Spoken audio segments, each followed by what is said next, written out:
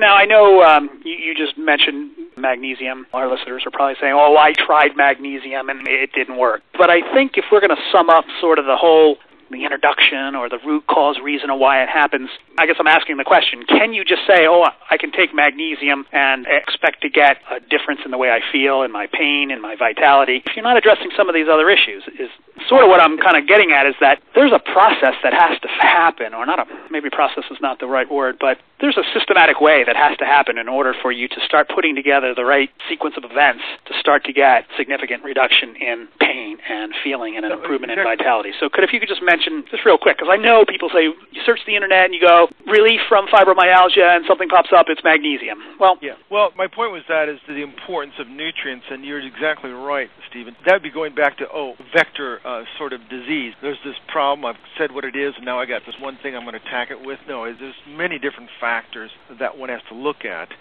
So I don't mean to give that impression that magnesium's the answer. But that's why some people have responded to magnesium malate use, because they don't maybe understand, why am I responding? It's because they're improving mitochondrial function. They're getting muscle relaxation, they're getting pain decrease, but that's only a very small piece of the equation.